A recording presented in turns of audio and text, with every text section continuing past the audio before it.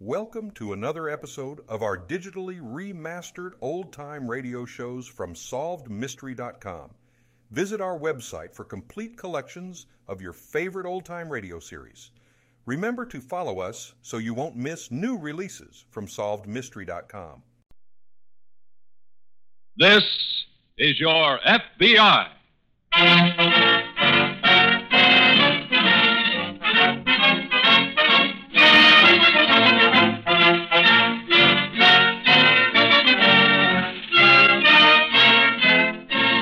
This is your FBI, an official broadcast from the files of the Federal Bureau of Investigation, presented as a public service by the Equitable Life Assurance Society of the United States. To your FBI, you look for national security, and to the Equitable Society for financial security. These two great institutions are dedicated to the protection of you, your home, and your country.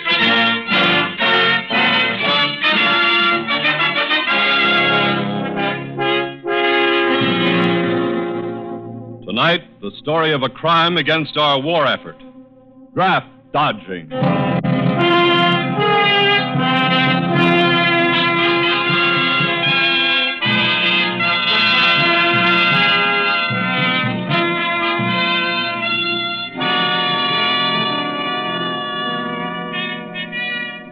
It's not news when a man is drafted.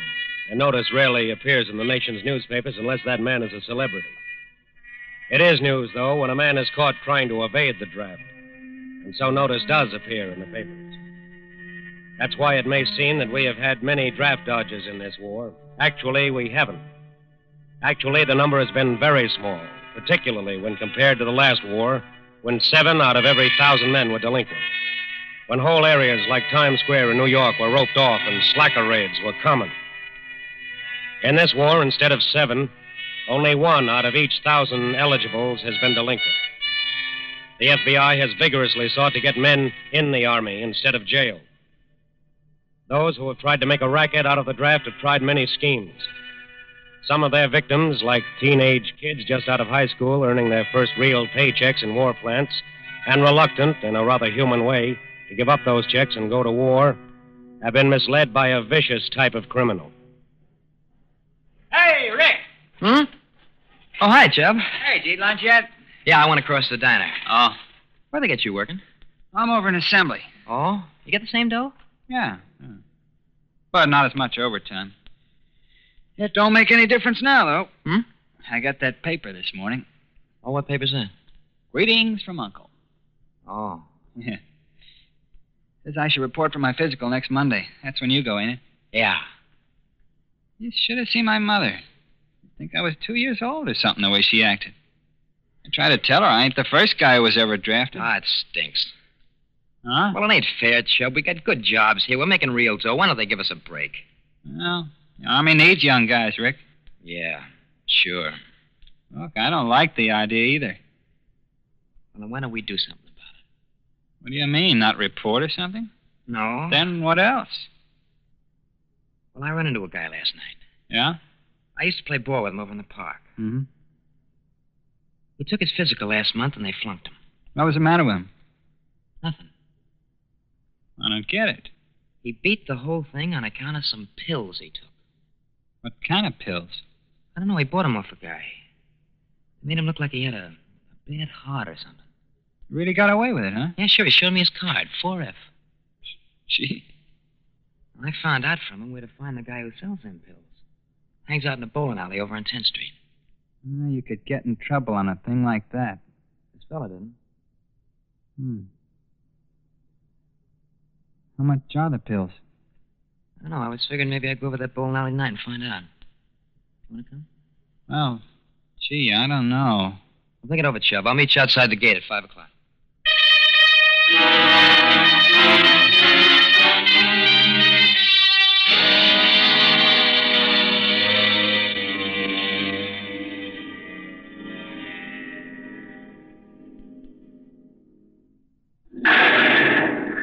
Would you like to boulder string, boys? No, thanks. Shoot a rack of pool, maybe? Oh, no, we'd rather talk to you someplace, Mr. Butler. Well, let's sit on one of these benches at the back. Okay, come on, Jim. Yeah, all right. You work out at the bearing plant, huh? Yeah. Must be knocking off plenty of overtime. We do okay. Oh, here, sit down. Oh, thanks. Now, what can I do for you? Well, I already told you this pal of mine said I should come to see you. It's about them pills. Oh? We're both taking our physicals next Monday. And you just as soon not pass them, is that it? Yes. I guess maybe we can do some business. Did he tell you the price? No. It's $100 a box. Hey. 100? For each of us? That's right. That's a lot of dough, mister. Look, I didn't hustle your business. That's what I charge. Take it or leave it. Gee. Now, don't tell me you can't afford it. You're both making a good week's pay. Yeah, but that's Do you want to beat the draft or don't you? Well, yeah. Sure. And get it up, boys. I guarantee results. Well, we don't have that kind of money with us. When can you get it? Tomorrow, I guess. How about you, Chubb? Yeah. Tomorrow's okay. Swell, you can meet me right here. Well, how many of the pills you take? There's 3 in each box. You take them 6 hours apart the night before your physical. Do they hurt you? Hurt you? Oh. How? Do they make you sick or anything? No, you just get a little dizzy. They'll fool any doctor you go up against. Well, look, I gotta be getting home, Chubb. Okay. You'll be here tomorrow, boys? Yeah, we'll be here right after work. Look, I hope we don't get in a jam on this thing, Mr. Butler. This thing has worked for dozens of guys. There ain't nothing wrong in it. Keeping kids like you out of the Army, keeping you from being killed. Now, that's being patriotic.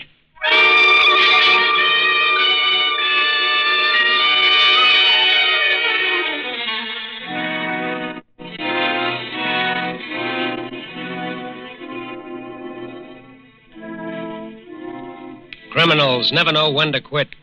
Never know that a racket can last just so long. In this case, the existence of the racket was exposed when the 2 boys collapsed during their physical examination and became so violently ill that they had to be taken to a hospital. It was obvious to the Army doctors that both boys had taken the same kind of pill. Obvious that both were trying to evade the draft. Obvious that this was a case for the FBI. And so, as soon as the boys had recovered sufficiently, a special agent questioned them at the hospital. How do you feel, boys? Not so good. You, son? Awful. Are you well enough to answer a few questions? About what happened? Yes. I'd like all the details on where you got those pills. You tell him, Chubb. Okay. Well, we got him off a guy who hung around a bowling alley over in 10th Street. Where on 10th Street? Right near the corner of Maple Avenue. I don't know the address. I think it's number 720, 10th Street. I see. Who was this man? His name was Ralph Butler. How did you contact him? A pal of mine told me about him. He said we should go there and see him. Did he charge you for the pills? Yes, sir. How much? $100. A piece? Yes, sir. Well, They came 3 in a box, and we took one every 6 hours the night before the physical. That was some job, too, sir. I had to set the alarm twice during the night. well, you're both very lucky.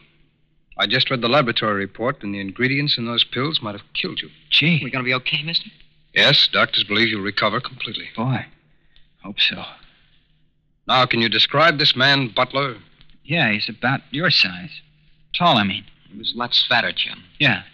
He was baldy-headed, wore kind of flashy clothes. How old would you say he was? Oh, he was real old. Must have been about 40. Tell about that address he gave us. What was that? Well, the second day we went to see him, the day he gave us the pills, he wanted to know do we have any friends he could do business with. Yes. Then he told us he wasn't going to be around the bowling alley anymore. But anyone who wanted the pills could write to him about them. Where? Care of General Delivery. I see. Mister, Yes. I guess we're going to get put in jail on account of this, huh? Well, you've broken the law. Look, can't you leave Chubb out of this? He didn't want any part of it. This was all my idea. Son, I'm afraid you're both involved. We were real suckers. How do you feel about going in the Army now? Mister, we'd love it. Yeah. Well, I'll talk to the U.S. Attorney. I won't promise you what the decision will be, but you might have another chance.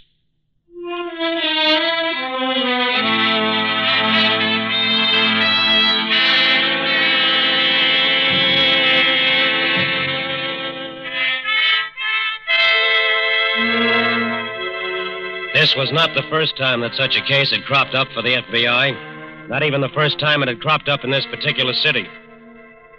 A watch was set up at the bowling alley, but the man did not return. However, special agents had another lead, a real lead. They had a description of the man responsible, and they had a way to reach him. That way was through the post office. The agents waited and watched there every day and every night, waited for someone to pick up a letter. A letter addressed to Mr. Ralph Butler in care of General Delivery. Early in the afternoon of the fourth day, someone did pick up a letter for Ralph Butler. Not a rather stout, bald-headed man, but a sallow, sandy-haired boy. 2 agents followed him carefully to a building in the business district, watched him go into an office on the 3rd floor, and then stopped him in the hall as he came out. Excuse me, son. Uh-huh.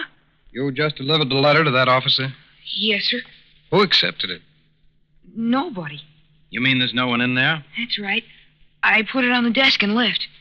Who asked you to deliver the letter? Some man I met on the street. Huh? He said I should pick up a letter addressed to Mr. Ralph Butler at the general delivery window in the post office. Yes. He asked me to bring it here to this doctor's office, and he gave me a quarter. Well, this man who asked you to do the errand, was he about my height, son? Rather stout, bald-headed? Yeah, that's him. Thanks, son. Okay, sir. Come on, Perry. Let's take a look at this office. Right. This must be the doctor that Butler told his other customers about. The one who made the pills. Yes. Dr. Woodbury's Health Club. Let's go in, Perry. Right. It's not exactly an elaborate layout. No. Well, this is apparently the anteroom. Let's see what's in the next office. Look at those charts on the wall. Typical quack equipment. Yes. Go ahead, Perry. Thanks. Well, at least there's a desk in here. But no doctor. What do we do now? Just wait. Someone should turn up for that letter. I have a hunch it won't. Wait.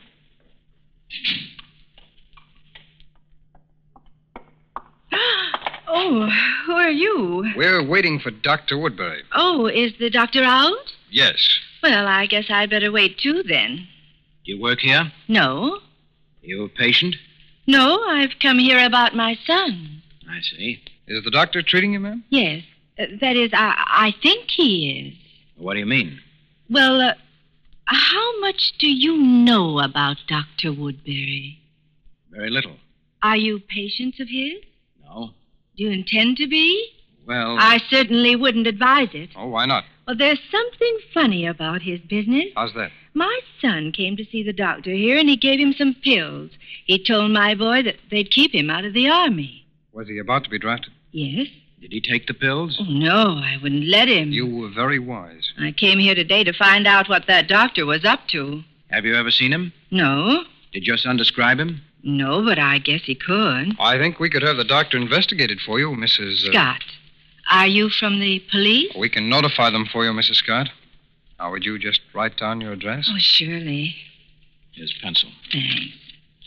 Someone will call around and have a talk with your son. Oh, this won't get him in trouble. No. Well, that is if he doesn't take those pills. Well, I'll certainly take care of that right now. I'll go home this very minute, and thanks, both of you. Thank you, Mrs. Scott. What do we do now? The doctor must have just stepped out for a moment, so we just wait.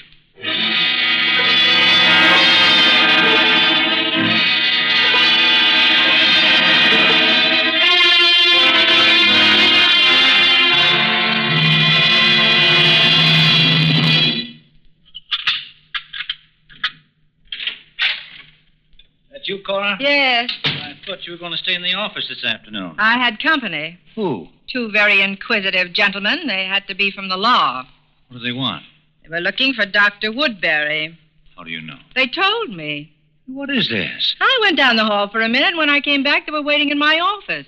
Didn't they tumble? No. Why not? I told them I was just a visitor myself. I said I'd come to see the doctor about my son. Did they buy it? Of course. They're probably still waiting for the doctor. Well, that's that. What do you mean? Looks like we got to find a new touch. Why? I ain't putting my neck out. By the time this time they've got a full description of me, the racket, and how it operates. Must have tailed that kid who picked up the letter. Yes. It ain't going to take them too long to find out that you're Dr. Woodbury. But that doesn't put us out of business. All we do is change names and locations. Now, wait a minute, honey. Now, look. They stopped calling older men in the draft. They're concentrating on youngsters. That makes it just perfect for us. We can't peddle them pills anymore. The FBI will take care of that. I can make other things besides pills. Now, let's pack, honey. We'll find a new location, new suckers, and start all over again.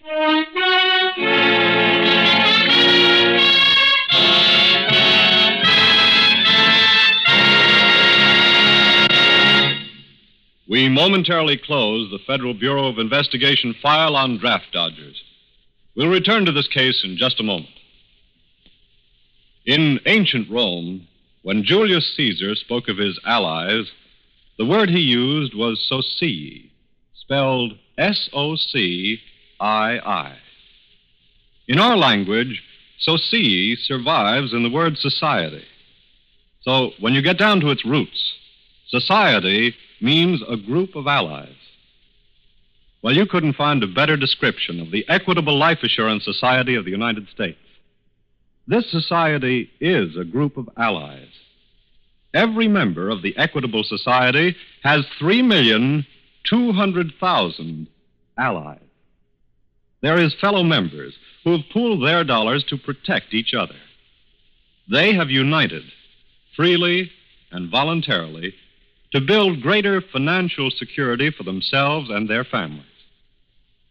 The money that they entrust to their society is always usefully employed. Equitable Society funds help farmers raise food, help families build their own homes, help keep the wheels of business turning. By serving its members, the Equitable Society serves America. And now, back to the file on draft dodgers.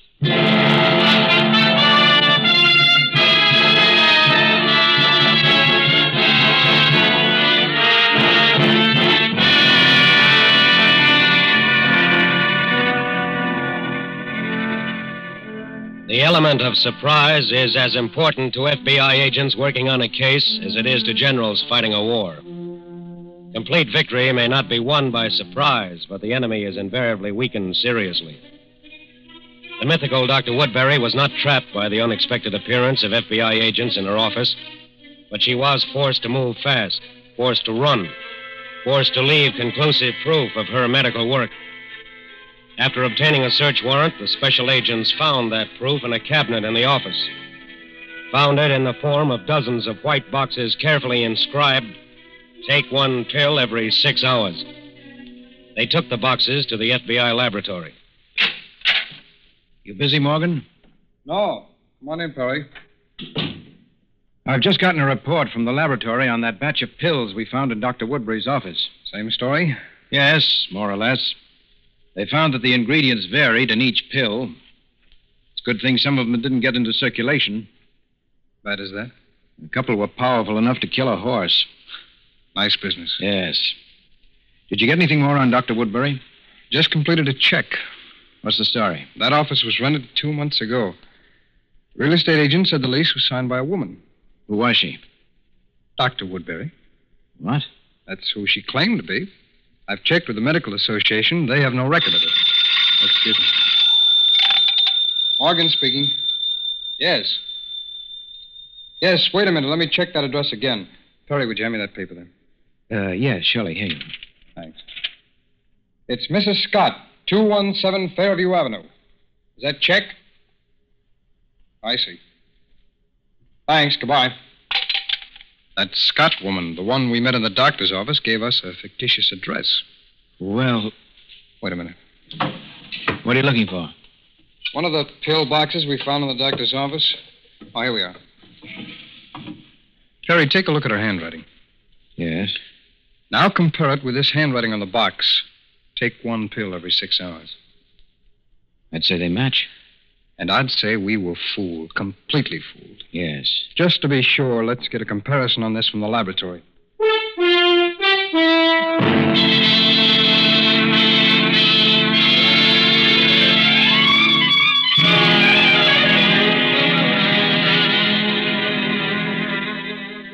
It was simple for the laboratory to confirm what the agents had suspected. Mrs. Scott had written the directions on the boxes of pills. Mrs. Scott was Dr. Woodbury. But Mrs. Scott had disappeared, and although a description was sent out, there was no trace of her for 2 days. And then at 3:30 on a bright sunny afternoon, a trace of Mrs. Scott's work appeared.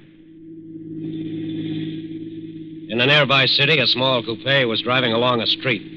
An empty street, a street clean of traffic, of people except one policeman. A street a car should have no trouble driving down. A street with high stone buildings on either side.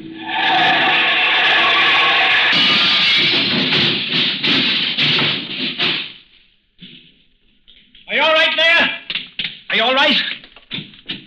Are you okay, mister? My eyes. My eyes. Did you get glass in them? No. Let me get out, will you? Wait a minute. You should have some broken bones, White. I don't think I have. I seem to be able to move everything all right. Well, then let me give you a hand here. Thank you. Here you are. Take it easy now. Easy does it. There we are. That's it. You sure you're okay? Yes, I'm okay. I watched you coming across that viaduct. When you got to this end, you started driving in circles. I know. Have you been drinking, mister?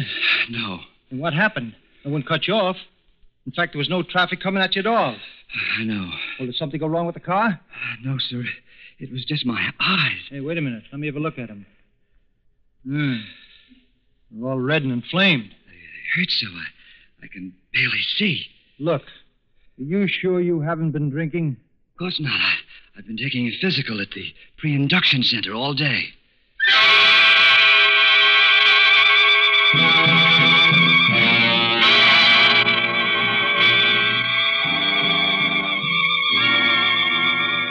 At the police station, something was found on the man who had been in that accident. Something that made the local police contact the FBI. That something was a small box containing a bottle of homemade eye drops. The laboratory analyzed the ingredients in the bottle. What's the story? Well, it looks like something a kid might put together with a homemade chemistry set. Oh. Quite a mixture. Could it simulate an inflammation of the eyes? According to the report, the man stands a good chance of being permanently blinded. I see. That box the bottle of eye drops came in. Yes? Something had been blocked out on the cover. I noticed that. The laboratory worked it up and found some handwriting underneath. What did it say? Wait, I have a report on it here someplace. Oh, yes. Here it is. Read it. Take one pill every 6 hours.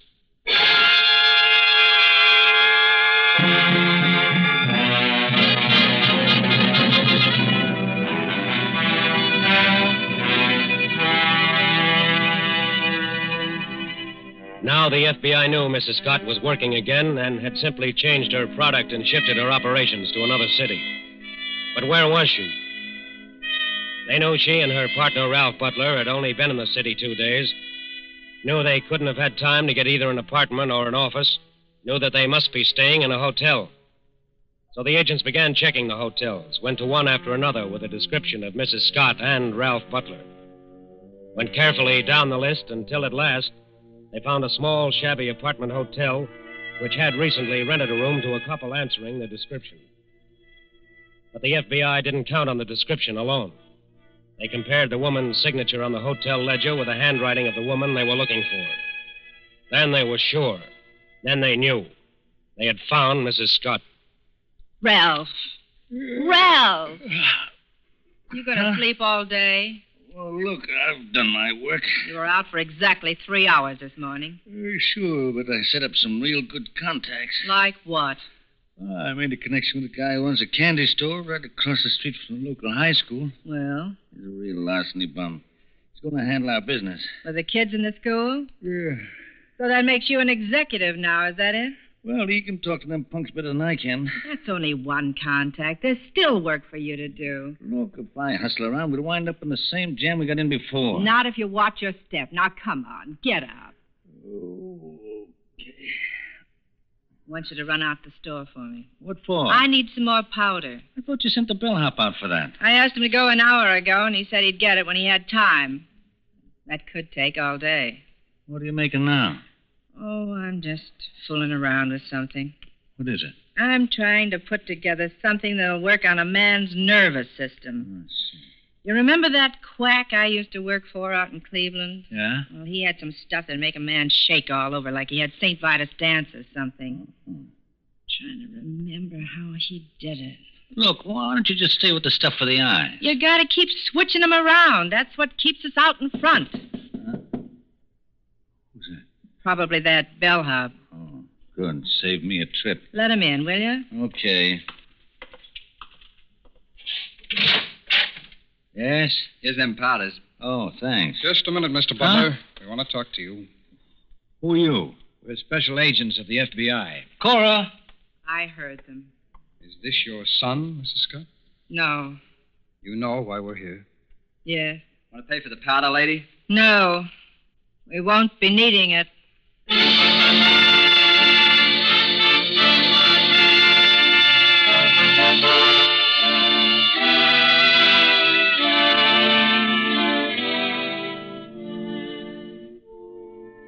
In times like these, there is little difference between a spy and a criminal who aids draft dodgers. Because both are fighting this war not for us, but for the enemy. To the FBI, there is no difference between a spy and a criminal who aids draft dodgers, because both are violating the laws of our government. Both are a threat to the nation, and both must be caught. A spy case may be more sensational, may get more space in the newspapers, but the FBI devotes as much time, as much resource, as much energy to a lesser case if necessary. Because every federal case is a case against the people of this entire country. And the FBI is a protector of the people.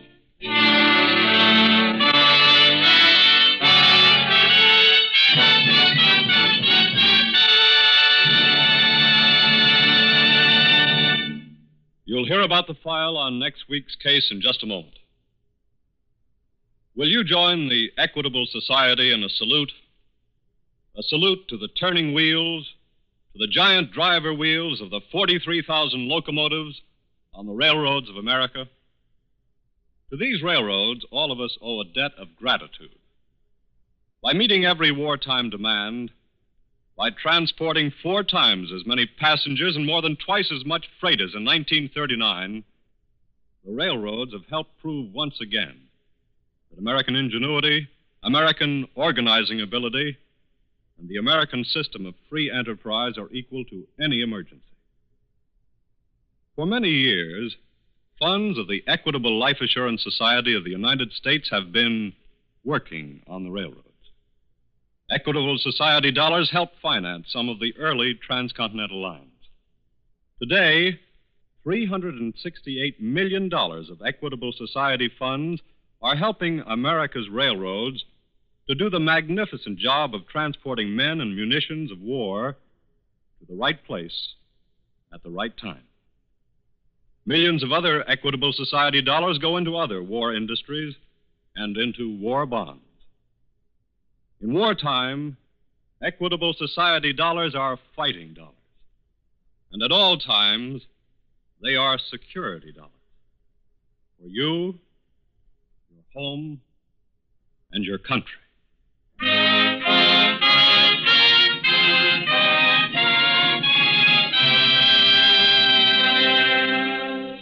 Next week, a crime against the community. Bank robbery.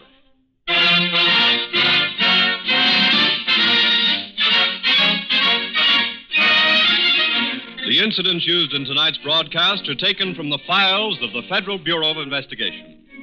However, all names used are fictitious, and any similarity thereof to the names of persons living or dead is accidental. Tonight, the music was composed and directed by Van Cleve. Your narrator was Frank Lovejoy. This is Your FBI is a Jerry Devine production. Now, this is Carl Frank speaking for the Equitable Life Assurance Society of the United States and inviting you to tune in again next week at this same time for This is Your FBI. This is the Blue Network of the American Broadcasting Company.